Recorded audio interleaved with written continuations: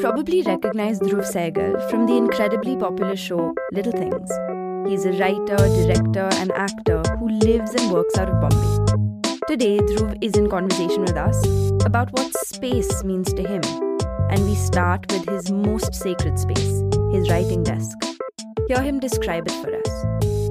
This is a desk that I got from a second-hand furniture market. The area is called Oshiwara. But they built the train has started to stop at Oshiwara a few years back. There was no station. Now it's called Ram Mandir station. But that not being the point here. So this is a table from a second-hand furniture market. He told me it's 40 years old and it's teak wood. I don't think the 40-year thing is true, but it could be teak wood. So this is the table from there. On top of this is a sort of a desk with an incline, like how you see in government offices. And this belongs to my father. This was his last, this is his last desk that he used to work on. He worked at the Ministry of External Affairs, so he was in Belgium in his last posting, and this was his writing desk. So on top of a desk, there's another desk, and I just got it painted, and I thought I should not let this go to waste. I should always write on my father's desk. Yeah, so that's the space that I'm working on, and one place which gives me comfort without any sense of worry. It's actually not a place, but it's this could be many places as such. But the being the first one to enter a cafe early in the morning, when the tables are still being cleaned and the barista is still tasting the espresso in order to dial the grind setting for the day. That I really really like that, when you're the first one to arrive and you're not just seeing the cafe being ready. You're in a way, your mind is also getting ready for the day. The world, you'll see some school buses, you'll see people going to work, you'll see people coming back from work, the ones who had late night shift. I like that. And yeah, it's one of those few times when I don't even think about picking up my phone, because to go on Instagram or any social media or any website at 7 a.m. or 8 a.m. in the morning feels rather odd. I really like that, when the world is just about to wake up for the day. That's a good space to be in, I guess. You feel like you're in no rush, and in a way, it feels like time doesn't exist yet. It's ticking. Yeah. Are you strict with the kind of space you work out of? Like, you need the light to be a certain way, you need your chair to be a certain way, and you have to have like some 7 types of pens around you, or like you could just be anywhere, and as long as you have an idea, you can just write.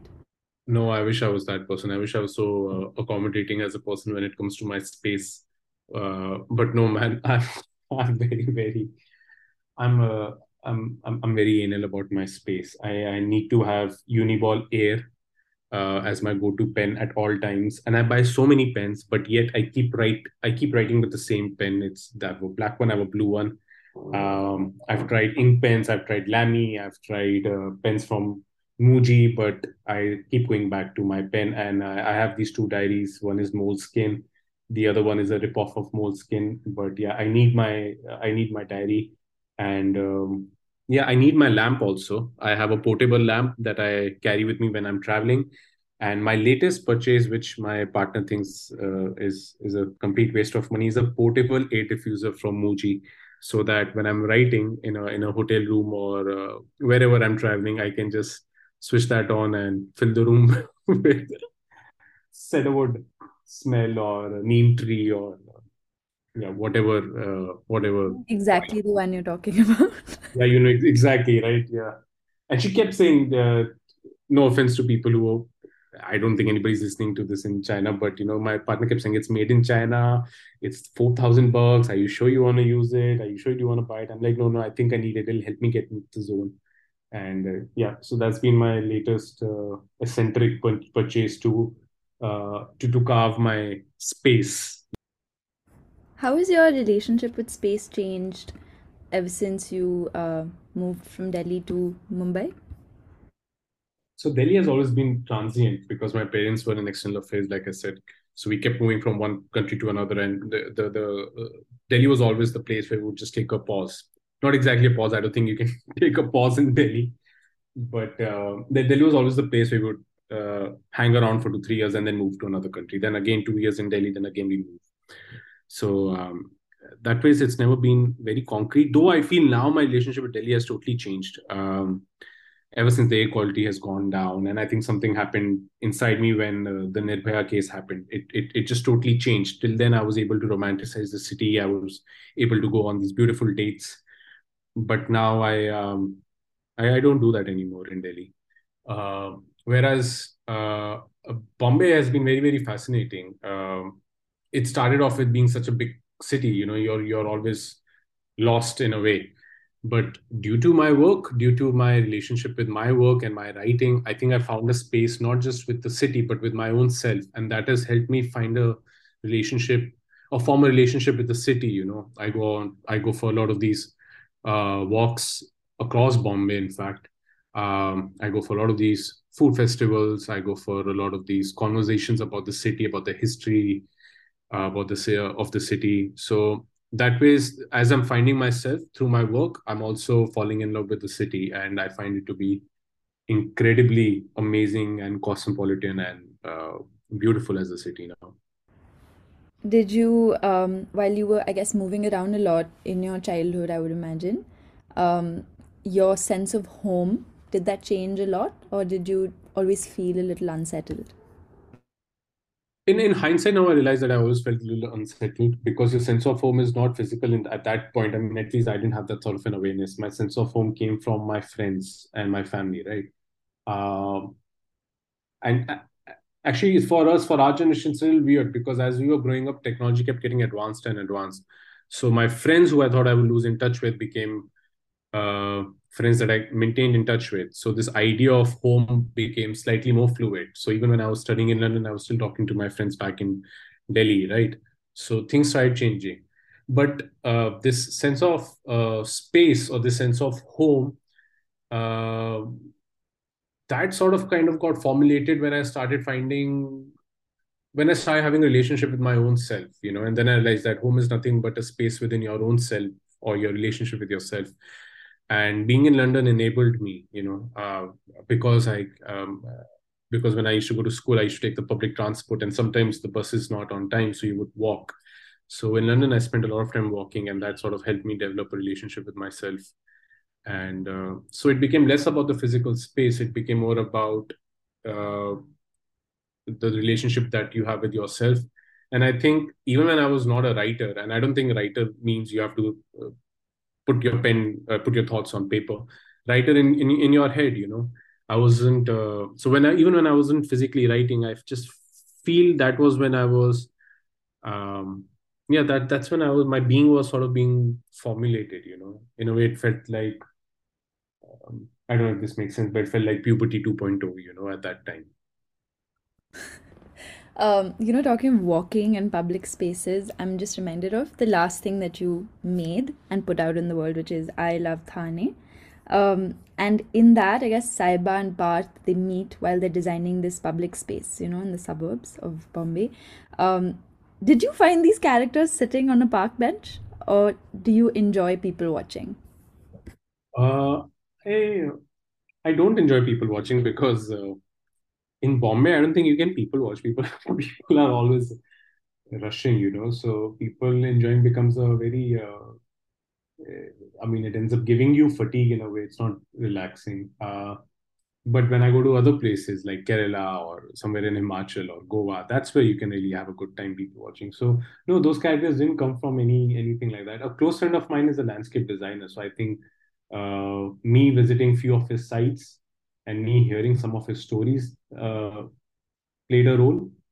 And because I've always been a suburban boy, in Delhi, I live in Vikaspuri, which is like as suburban as it can get. I read a lot of American suburban literature. It's my favorite genre.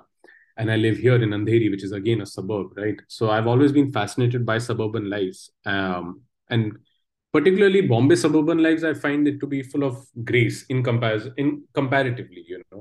So for Parth's character and the decision to choose Thane was to just explore suburban life of Bombay, and not just so-called the pretty, so-called pretty Bombay, which is Bandra or say the town. An interesting theme in Dhruv's writing is his visualization of places that are seemingly normal and unglamorous. He has a unique way of making the mundane feel warm and desirable. And so you kind of have the power to build that aura of a place, you know, like that hasn't originally been, let's say, written about in a certain way. How do you do it? Maybe in the same way I think about characters, you know, to humanize them and not to see them through this so-called postcard or fridge magnet lens. To see the different layers of it, to see city through its history and not through its Indore means poha, or Jaipur means pyaz kachori, you know. But to see it from a point of view of an outsider and an insider, and to see it from a point of view, I guess, from point of view of memories also, you know, personal memories, and what does that mean, and the relationship that human beings have with the place. So I think I mean, I guess the way to put it is to see it through an invisible lens, you know, not to see it just from a visible lens, because that is anyway going to be present in a visual medium. So what is this invisibleness that you can bring? Like an example of this is in Isle of Thane. I wanted to hear the bells of cycles, you know, so that became part of a design and even visual language, that you would see cycles so that you could keep hearing bells. And when you hear a bell of a cycle, in my head, at least to me, it always gave you a sense of childhood, and it gave you a sense of nostalgia. It gave you a sense of a place which still has a leg in its 90s, you know, sort of. Yeah, so to see the city through an invisible lens, because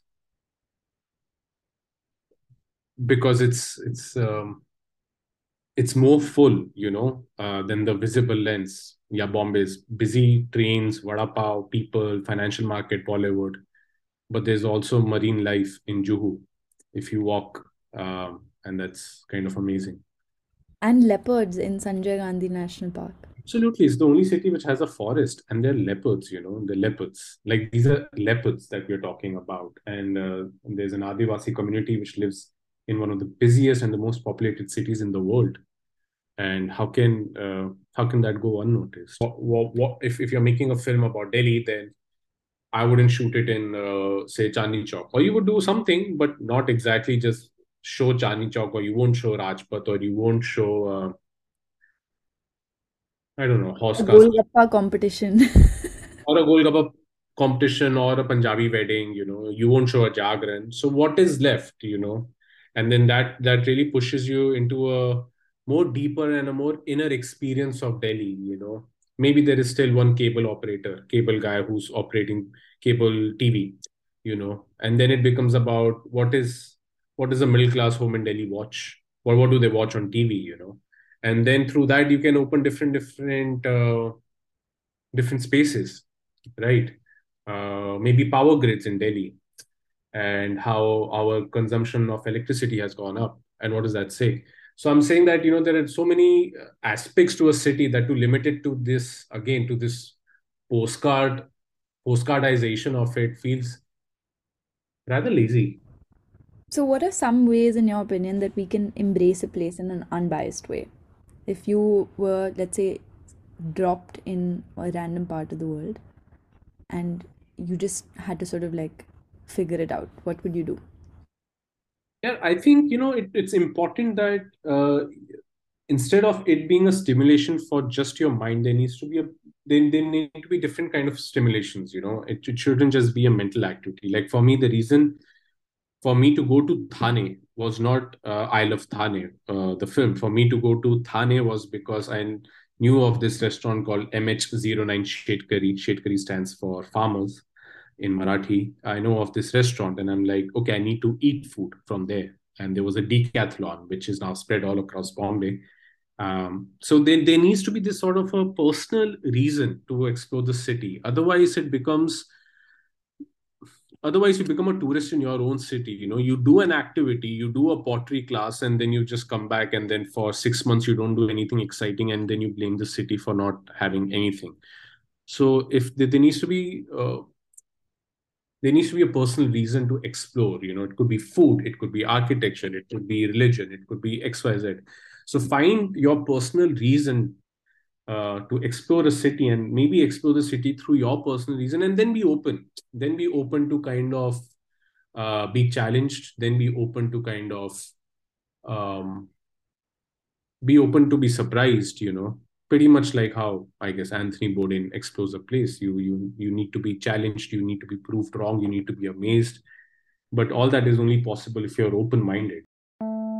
I also realized mid-conversation that Dhruv's first show, Little Things, is a great example of understanding shared space between two people who love each other and eventually learn to carve out their own little corner within that shared space.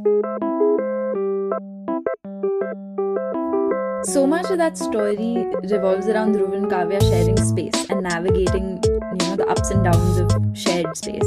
Do you want to tell us a little bit about your own experience with that and how you've made peace with sharing space, if at all you've made peace with sharing space? Now I think I have, because I have to share my space not just with my partner but also with my cat, and it's so strange, that and our cat is an in and out cat. But when the cat isn't there at home, the house feels bigger, and the cat is barely like what? Actually, cat is a cat, right? Not a big creature as such. So it's fascinating how the house seems to shrink when the cat comes. Maybe it becomes cozier. That is also one way to look at it. But in terms of space, in the way that you've asked, I took a long time, because I'm also a writer, right? So, and what do you ask for as a writer? You need your own space, you need your own isolation, you need your own solitude. And even if that doesn't mean you'll be able to write, but it means that it is a requirement. And to not have that seems like a big problem. And so in fact, when my partner moved in, I used to sleep on a single bed, and all my life I had slept on a single bed. So when she moved in with me, and my bed was being taken away, and this was the bed that I slept on for like good 7-8 years, and this pepper fry guys were coming inside with a double bed, I actually got anxiety. I'm like, what the hell am I giving something sacred? Am I giving something more? And this is not about love or anything, but to give your personal space for a writer feels like it feels at times it feels like a sacrifice. So yeah, it took me a long time, and not just for me, it took my partner also a long time, and she's more solution oriented, because she's smart like that.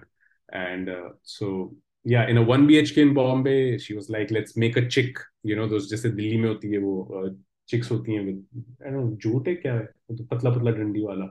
So she's like, we can divide it, and we can have a division, and when this chick is down, it means you are working, and I won't interfere in your space. So we found few more solutions like that. But having said that, we have 3 cupboards in our home. 1.5 is hers. The other half is of the house linen, and I share my cupboard with my cat, and she has the stuff there, and she sleeps on my clothes. Yeah, the space that one shares with an animal is totally different from the space that one shares with their partner, family, colleagues, and self also, and the world. This space that one shares with the pet is so much, and I'm gonna talk in cliches, but screw it. It's because it's the truth. It's so much. I don't know, man. It's so much. I don't want to use the word. It's selfless. It's purer, or there's no ego involved. But it's I don't know what it is. It's a very different kind of a space,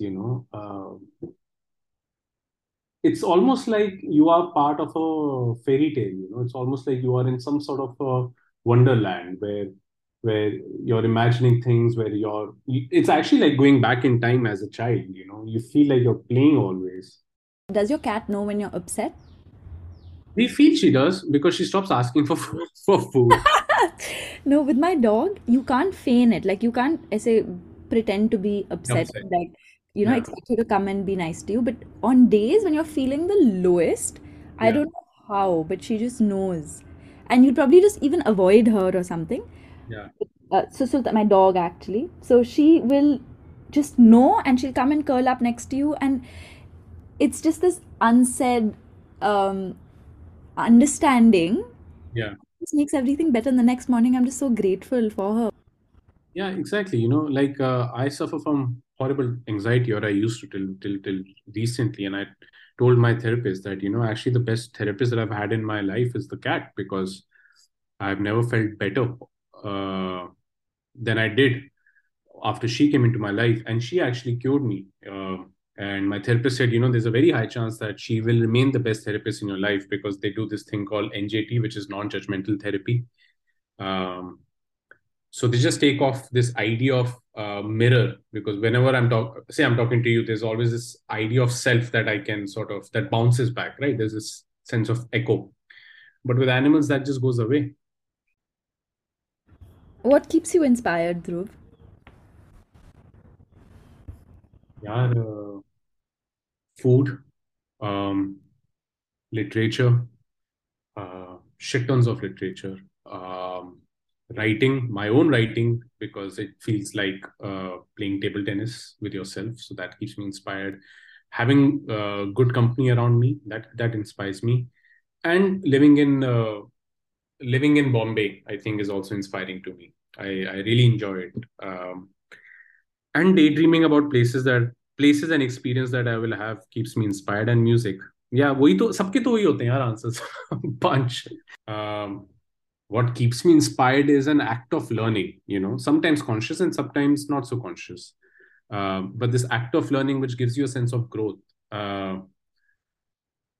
Growth not in that moment, but growth, say कि मतलब you feel a sense of growth during a quiet afternoon, or one of those moments, that there is this growth happening in life that keeps you inspired. But you can't actively chase growth like that, because then it becomes an act of ego. So yeah, this very it's very elusive, this feeling of being inspired, which comes from learning, I feel. When you are inspired by anything, do you approach it from a place of love or curiosity? It's a bang in the middle of it. I can't get inspired if I'm not in love with that thing, and I can't fall in love if I'm not curious about it. So it's right, it's bang in the middle. It's like a complete mix of the two. Dhruv, writing is such an isolating job. This is from the assumption that you mostly identify as a writer. But what do you do to sort of, keep yourself around people, or make it less isolating? Or do you enjoy that isolation? I crib about it, but I love it so much. I No, I enjoy it. I really do, because my temperament matches the temperament that is required to be a writer. Even if you are a script writer and not a writer, not a writer like that, not an author. I really enjoy the lifestyle of a writer, or yeah, a script writer, I would say. It also helps you engage better in conversations, I feel, because you feel like more present. Or the opposite also happens. You tend to not follow conversations, and you tend to zone out faster. But that depends on the conversation and the moment and your own mental state, and the person you're having a conversation with. For me, to be able to work with a lot of people at all most times of the or most days of the month is not a sustainable way of living, because it takes too much out of me. So you need to find a profession which is also sustainable, and I think writing is that. I think I can do this for the rest of my life, and but I don't think I can be a director for 300 days out of 365. I don't think that's sustainable for me. So yeah, this keeps me going in a very nice and easy, smooth way. Dhruv was kind enough to share a new unreleased piece of work with us, a deeply personal note that illustrates the life of his family in the form of a floor plan. inspired by a recent visit to his grandmother's home. Yeah, so I mean, it was an Instagram post, to be very honest, and this was the first time I went back to my nani's house after she had passed away, and I went to stay with my grandfather. So in a way, I was discovering him for the first time, because I don't know why, but this idea of nani always takes over any other relative, sometimes of even your own parents. So as I noticed my grandfather, in this new light which I hadn't seen him before, and I started noticing the house, and then I started noticing the area, and I saw that how this place, which was supposed to look very similar, now looks very different, and how us as people, with me and my cousins and my brother, all of us were here together, and now all of us are spread across different parts of the world. And I just felt that this is also a form of architecture. Lives, personal lives and personal journeys are like architectures, and if there could be a floor plan for our life, what would that look like? So that was the whole idea behind the video. And the reason why it's in Punjabi is because my nani used to speak in Punjabi, and I have a big regret of not able to speak it or even understand it so beautifully. So yeah, it was just like this idea of, yeah, it's personal, but it's also it feels rather academic in a way that um, it's about, yeah, it's about these mental maps that we have of our memories. Yeah, like it's like a flow plan for memories in a way. I sound very abstract and very borderline No, I pretentious. love it. I love it. I love that there is a floor plan for memories, or that, like, even that you're saying that relationships between, your relatives, your cousins, and all, and how if that could be visualized as a building or like a piece of architecture, that's absolutely amazing. I remember this one professor of mine used to just say that some of his work he just never wanted to sell, like some of his prints and things. But I always felt like, no, like if it's done, it's done. Like if it's not mine anymore, and just put it out there and let someone else have it. But you feel a sense of attachment to the stuff you create. Yeah, I guess it happens to so many people, people who are in the business of creation, or who are in this, um, not business, but who are in this job of creation. There's some things which are very personal, but I guess it needs to come out in some form or the other, not just this video, but everything, because uh, I feel art has no meaning if it doesn't engage. Um, so yeah, it needs to come out, but again, not at the cost of anyone's discomfort, not just the artist, but the person who's taking in the work. If that thing is happening, then I think there needs to be a different conversation. But yeah, to engage with someone is a very beautiful it's a very beautiful thing about being a human. It's a human experience, and art enables that you can engage. So yeah, I think it should come out till the time it's not malicious in its intent. Dhruv, how do you want to be remembered? Nobody has ever asked me this question. I've not even asked myself this question. How do I want to be remembered? Or do you not want to be remembered? No, nothing like that. I think everyone wants to be remembered. But again, I don't want to be remembered for. No, I do want to be remembered for some of the stories that I've written or directed or made or acted in. But